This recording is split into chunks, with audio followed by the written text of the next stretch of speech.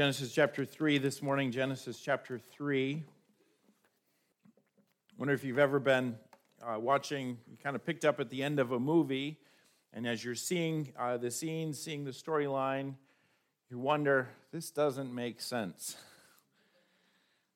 Why you've missed some part of the story, and evidently it was important enough to not give you an understanding of the end of the movie. This could take place in a movie, in a show, in a book, in an article, in a conversation. You join in a conversation, you're like, what in the world are they talking about? This doesn't make any sense here.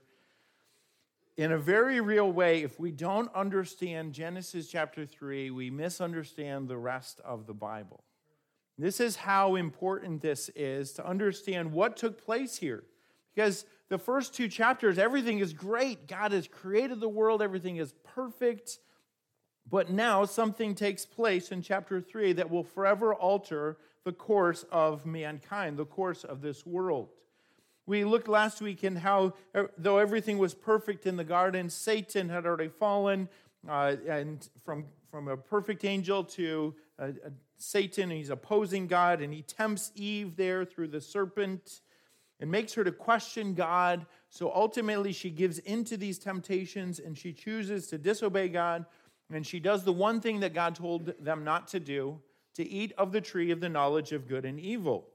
And then she gave to her husband with her, and he also ate, purposely, choosing out of love to identify with his wife and to disobey God. And so then, as a result, both of them immediately were ashamed. They realized that they were naked because in their actions there, they had a shame about them. And then they were guilty. They hid from God. So I described last week like the kid who takes the cookies and eats them in the closet because he doesn't want his parents to see. So too they hid when God came to spend time with them, which evidently seems to be the pattern that he would come and be with them in they would be in God's presence and walk with them in the Garden of Eden. What we see here after they have sinned is how God chooses to respond to their sin. And this is patterns that we see how he chose to respond to mankind's sin, particularly here of Adam and Eve. But we see patterns of how God responds to us in our sin. And so we want to learn from this today. How does God respond to sin? Adam and Eve have sinned against God. What is God going to do? First of all, God gives an opportunity to confess their sin. God gives an opportunity to confess their sin. He comes to them. And this is amazing. This is a pattern of God throughout Scripture. He comes to sinful mankind. That's what he did. He showed his love for us while we were still sinners. He sent Jesus. And this is the beginning of this. God came to spend time with Adam and Eve, and they hid from him. And so he asks a general question there at the beginning of verse 9, where are you? And he highlights Adam first, and he asks him, and Adam describes how he had hid from the Lord because he was naked, he was afraid. And so the Lord asks a follow-up question, who told you that you were naked? This wasn't anything that you realized before, so what changed? And then he asks a really pointed question, have you eaten from the tree of which I commanded that you should not eat? It shows us that God gave them a clear command not to eat of this. And so to go against this would be disobedience. It would be breaking a command of God. And then Adam here responds in verse 12 as blaming the woman. And so too marriages have had blaming sessions ever since. He blamed the woman. Notice, he also blamed God. The woman that you gave me. Before, when God brought Eve to Adam, he thought this was the best gift ever. And now quickly, he was blaming God. Yeah, that woman that you gave me. And notice what the last two words of verse 12 say. I ate. What does he do? He front loads, passes the blame to someone else, to the woman, to God. Well, if this wasn't this way, and then he quietly admits his own actions at the very end. God gave him an opportunity to confess his sin, and he blamed others and minimized his own actions in this. Then the Lord speaks to the woman in verse 13 and asks her, "What is this you have done?" And she picked up really quick. Okay, I can blame. Adam blamed. So she blames the serpent. And the serpent deceived me and I ate. And the serpent did deceive her. But yet the serpent didn't cause her to sin. Satan never causes us to sin. He tempts, but when we sin, it is our own choice. Otherwise, it is outside the realm of moral. We're just, in a sense, robots if Satan can make us do things. And so Eve was responsible for her actions, even though she was deceived there. And the Lord, asking her this, gave her this opportunity to confess her sin, and she too blamed the serpent. She blamed someone else. You know, we're pretty alike to Adam and Eve. How often do we, in our sin, when we're confronted with it, how often do we blame others? How often do we blame our circumstances? How many apologies are essentially non-apologies? I'm sorry for what I did, but you did this or this, and we're trying to minimize our actions. What the Lord wanted from Adam and Eve, what the Lord wants from us, is when he shows his presence, and for us to admit the things that we have done that are wrong and to confess our sins to him. He doesn't want us to hide from him. Sometimes we think that we can do that, but we can't hide from God's presence. Rather than running from God and trying to hide, he wants us to come, because when we come to God, there is the way for us to be forgiven. And I think a great example of this is in the life of Peter. Remember the night before Jesus was crucified, Peter denied Jesus 3 times. I mean, he denied that he even knew Jesus at all. And so Peter, read him going to the tomb. He's finding out about Jesus. We don't know all of Jesus and Peter's interactions. We know some of that after Jesus rose from the dead. But in John chapter 21, there's a very significant exchange where Peter's going fishing, perhaps trying to go back to his old way of life. And Jesus appears on the shore, tells him where to catch a lot of fish. And the moment that Peter realizes that's Jesus on the shore, he hops out of the boat and he goes toward Jesus. He doesn't run from Jesus. He runs to Jesus or swims to Jesus. And that's, I think, the response and that God wants us to have, to come to Jesus when we have sinned. And what does Jesus do for Peter? He forgives him those 3 times. He says, I still have work for you to do. When you sin, do you run from God or do you run to God? Do you try to hide your sin, minimize it, push it down, blame others? Or do you confess your sin to God? God pursues sinners. And when he pursues you, he wants you to admit your sin, to see that it is wrong, and to ask for his forgiveness. He wants us to know that freedom from the guilt and the shame of our sin found through our faith and through the shed blood of Jesus Christ. He wants us, as 1 John chapter 1, verse 9 says, if we confess our sins, he is faithful and just to forgive us our sins and to cleanse us from all unrighteousness. So what do you do when you are confronted about your sin, when you realize it? Do you go to God or run away from him? God gives an opportunity to confess sin. Second, God tells of the consequences of sin. He starts with the serpent, and he says there in verse 14, because you have done this, you are cursed more than all cattle and more than every beast of the field. On your belly you shall go, and you shall eat dust all the days of your life. So perhaps the serpent had legs before that, but here he is on the belly, and eating dust is a symbol of humiliation.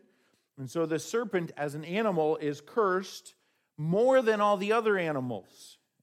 Notice the other animals are cursed, and as we'll see in just a little bit, all the earth is placed under a curse, including the animals here. And so the serpent is cursed, and then he goes on and says, I will put enmity or hatred between you and the woman, I think there he's not just talking about the serpent, though many people have a strong dislike for snakes, but rather I think he's talking about Satan here. He's saying, I'm going to put a hostility between you, Satan, and the woman, and then Eve, and between your seed and her seed. And so let's think about this here. How does Satan have any seed? As we look in the Bible, the angel is an angelic, a spirit being, a fallen being. He can't have descendants. But yet, as we look into God's word, say in John chapter 8, verse 44, Jesus said, you have your father, the devil, and the desires of your father you want to do. So there, a descendant or is a follower of Jesus, of Satan, one who lives according to his ways, ruled by sin, living according in rebellion against God. Ephesians chapter 2 and verse 12 also says, in which you once walked according to the course of this world, according to the prince of the power of the air, the spirit who now works in the sons of disobedience. So anyone who is doing what is wrong, anyone who has rejected Christ is Satan's follower. They're on his side. And God is saying, I'm going to put an hatred, an enmity between the followers of Satan and the woman, Eve, and between your seed and her seed. Now, it could be just her descendants in general, but as the church and history is, even Jewish history has understood this to be a particular descendant of the woman, that is Jesus Christ. That this descendant would be born of the woman, as Galatians chapter 4, verse 4 says. And this would be the seed who would bruise the head of the serpent, and the serpent would bruise his heel. To bruise or to strike at, to hit. The same word is used for the wounding, but the difference is the location. And if we think through it, a head wound is far more devastating than a heel wound. And so I think what God is doing here in judging Satan, he's saying a descendant of Eve, that is ultimately Jesus Christ, she would deal Satan a death-crushing blow.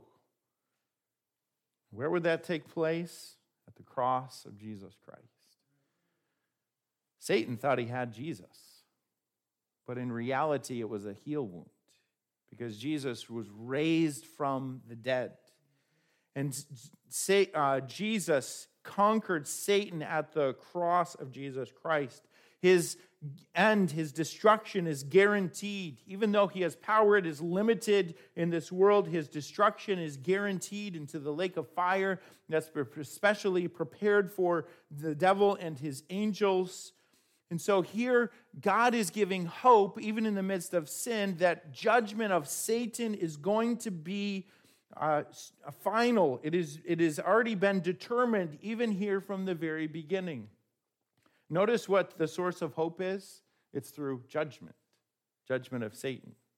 We're never helped by eliminating these judgment passages in Scripture, but rather running to Jesus Christ, who is the source of forgiveness from the judgment of God through his shed blood upon the cross. So this is sometimes called proto-evangelism or gospel in seed form, just the beginning of that, but that hope is there that Satan's destruction will be guaranteed through the seed of the woman, ultimately Jesus Christ. What about the woman? What was her consequences? It says that she would have pain in childbirth. That women, can you imagine giving birth to a child without pain? This is what the world would have been like without the curse. But now there is pain in childbirth. It is a very hard experience. And not only that, he goes on and says, your desire shall be for your husband. It's more than just saying that she wants to get married. But look across at chapter 4 and verse 7. The same word is used here. In chapter 4 and verse 7, the Lord is speaking to Cain. He says, if you do well, will not you be accepted? And if you do not do well, sin lies at the door. So it's there.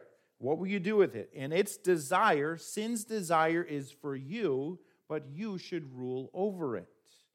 Sin wanted to rule over Cain. He says, Cain, you have a choice. What are you going to do with this? And so taking that thought gives us understanding, I think, into Eve's desire. She desires to rule over her husband. As God has established marriage, he's established the husband to be the leader and to lead in love. As the end of the verse says, but he shall rule over you. But as a result of the fall, the woman wants to rule over her husband. She wants to be the one in charge. And so this marital conflict, he says, as a result of the curse, as they struggle to fight against God's intended rules, it doesn't come natural to live according to God's ways. Certainly he helps because of the work of Jesus Christ. But here he's saying marital conflict is one of the results of the fall, of sin being in the world. What about for Adam here now? Adam, because he has listened to his wife, because he has sinned, he's ate of this tree, the ground now is cursed for your sake. What would have been like to take care of the Garden of Eden with no difficulties? That's not our reality. Now there's thorns and thistles, there's diseases that we have to fight against in the crops and the fields and the soil. And so what God is describing for Adam is that life will be hard. All the work that you do will be met with all these difficulties. And you're going to struggle to till the earth to get enough food for yourself. And just work is going to be an ongoing struggle for you. It's going to, in the sweat of your brow, verse 19, you shall eat bread. I mean, how many of us, as we set out on our plan for the day, if all goes well, this is what's going to happen. And what do we know? Everything doesn't go well. And we have to meet all sorts of difficulties and problem solve. And that's part of what God wants us to do. But this is the reality. Work is now hard because of the fall. Planting a garden, or being a farmer, fixing something, building something, it's all hard because of the fall. Notice what else God says for Adam, and thus also for all mankind. In verse 19, till you return to the ground. Death has now entered the world. That was not part of God's original plan, but he said this would be the consequence if they ate of the tree of the knowledge of good and evil, that they would die. And that was the very thing the serpent said, you're not going to die. That's not really true. God's word always comes true. And death had entered the world. Yes, they didn't keel over and died right there, but they began to die. And Genesis chapter 5 tells us ultimately of Adam's death. There would be physical death one day as a result of the fall. We've already seen the aspect of spiritual death. As Adam and Eve hid from God, there was a death to their relationship as they hid from God when he came to spend time with them. And there would, if they rejected God, there would be one day eternal death in the lake of fire. And these three aspects of death, the physical death, the spiritual death, and eternal death, are what each of us deserve. But God, as a result of sin being in our world, the consequences of sin. Likely Paul had this in mind when he wrote Romans chapter 6, verse 23. For the wages of sin is death. This is what each of us deserve because of our sin. Finally, I want us to think about the earth being cursed. The ground, cursed is the ground, the earth. Romans chapter 8 speaks of the curse, the whole world being under the curse. Things break down. Things don't get better and better if we leave them alone. They break down, they get rusty or moldy if left to themselves. And this is all the implications of the world being cursed, the ground being cursed. We don't have to look far to see vivid reminders that we live in a sin-cursed world. That things are not as God originally intended, but we rather have weeds. Work is hard. Childbirth is painful. We need hospitals because of sickness and disease. There's conflict in marriage. It's not easy. And there is many sicknesses in our world. There is disease. There is death in our world. Every time we see these realities, it's a reminder that sin has been in our world. The consequences of sin, they are still there because we live in this sin-cursed world. And so God described the consequences of sin, not only for Adam and Eve, but we still bear these consequences. Our world's been affected in so many different ways. But he also provides a mercy in the face of their sin. God provides mercy in the face of their sin. How does he do this here? You see some indications here. He's already given the hope that Satan's demise would be guaranteed in verse 15 through the seed of the woman, that is ultimately Jesus Christ. And Adam, I think, had some of this hope for the future. Because what did he call his wife? Eve, verse 20, because she is the mother of all the living. He understood that they would continue to live and that they would have children. Why? That God would allow them to continue on, that life would continue. There would be a future for them. And he names his wife Eve in faith. Furthermore, we see the provision from the Lord for tunics or clothes for Adam and Eve. And notice what he made them of. There in verse 21, he said tunics of skin, the skin of animals. And so in order for him to make these clothes for them, some animals had to die. And I think here, at least, it's a picture of what God is going to do in salvation, a picture of what God is going to do through the animal sacrifices, that through blood that was shed, as the one would come to God in faith and the blood would be shed, God would clothe them with his righteousness. And I think this is a picture of this here, that what God is doing, he's saying there's a picture of forgiveness, that he's forgiving Adam and Eve, and he's clothing them with his righteousness. And this is expounded upon and explained in so many other ways throughout Scripture, ultimately through Jesus Christ, who shed his blood upon the cross so that we could be forgiven, much more so that we could be clothed with the very righteousness of Jesus Christ through our faith in the finished work of Jesus Christ upon the cross. And I think he's giving the foundation, the beginning here of this truth. He's providing mercy that they did not deserve in the face of their sinfulness. And what else does God do?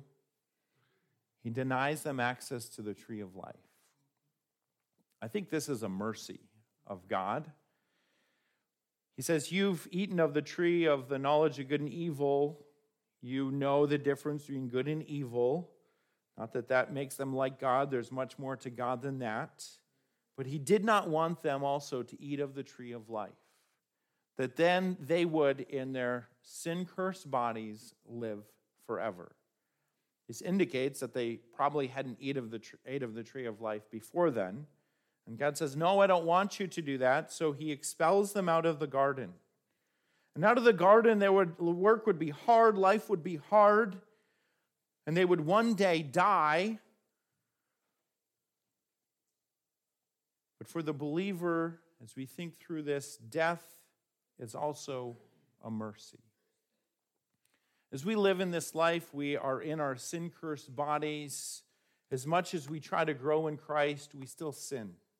We still struggle with our desires, our wrong desires. We still face the consequences of sin with sickness and death. And death is indeed horrible. It is what God has not designed in the world in the beginning, the consequence of sin. But for the believer, death is what ends this life and takes us into the presence of God, where there is no more sickness, no more sadness, no more pain, no more sorrow. There's no more effects of sin in heaven. Heaven is a perfect place, free from all presence of sin in any of its effects. And so God, by placing the limits of the end of Adam and Eve's life, that they would not live forever on this earth, was saying that a mercy, that he would offer the way of forgiveness for them and for everyone else to be able to come to God, to know him forever and ever. Death will be conquered through the blood of Jesus Christ. As 1 Corinthians 15 speaks about, there's hope even in the midst of death. Death will one day be no more. But I want us to see this.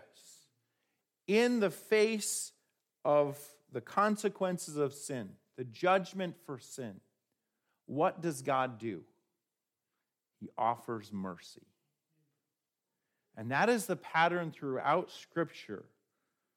And many times people don't want that mercy. They reject God. They reject Jesus Christ. But you see this again and again when God says this is going to be the judgment. Here is the mercy of God as well. And this is for us today, having looked at the consequences of sin, each of us deserve to die. We deserve to be eternally separated from God in a place called hell. But have you turned to God for mercy? Have you turned to God as the God who was rich in mercy because of his great love with which he loved us, sent Jesus to be the Savior? Have you placed your faith in Christ alone as your Savior? Then you have that hope, that assurance, that confidence that when death comes, you have an eternal life with God in heaven. And moreover than that, God, through his presence, provides help for us as we live in this sin-cursed world. We need to see, as we look around at our world, it's not the world that God originally intended. It's one that's been affected by sin. We live in this sin-cursed world. And there's struggle, there's hardship, but there's also the mercy and grace of God available to us to help us in this life, but then also to bring us home to God in heaven, to those who have called upon his name for salvation. May this be your hope, your confidence today, that Christ is your Savior, that you have a joy and a peace in him.